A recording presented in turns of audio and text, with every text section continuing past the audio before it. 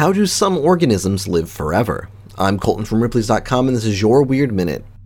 Immortality has been sought by mankind for millennia, but the secrets may not lie in sorcerer's stones or face creams. Believe it or not, some organisms exhibit this oft-sought trait. The oldest known individual life forms on Earth were born nearly 5,000 years ago, and some sea life has the ability to seemingly reverse the aging process. Biological immortality doesn't mean that the organism can't die, but instead means that they aren't more likely to die the older they get. A similar, perhaps more apt term for this trait is negligible senescence. This is used to describe life that does not appear to biologically age. Turtles and tortoises were long thought to be biologically immortal because of their long lifespans and reproductive health well into old age. Perhaps the greatest example is a tortoise on the island of Santa Cruz in the Galapagos named Diego. Diego was one of just 2 males on the island in the 1970s. Despite being over 100 years old, he is now responsible for more than 800 offspring on the island.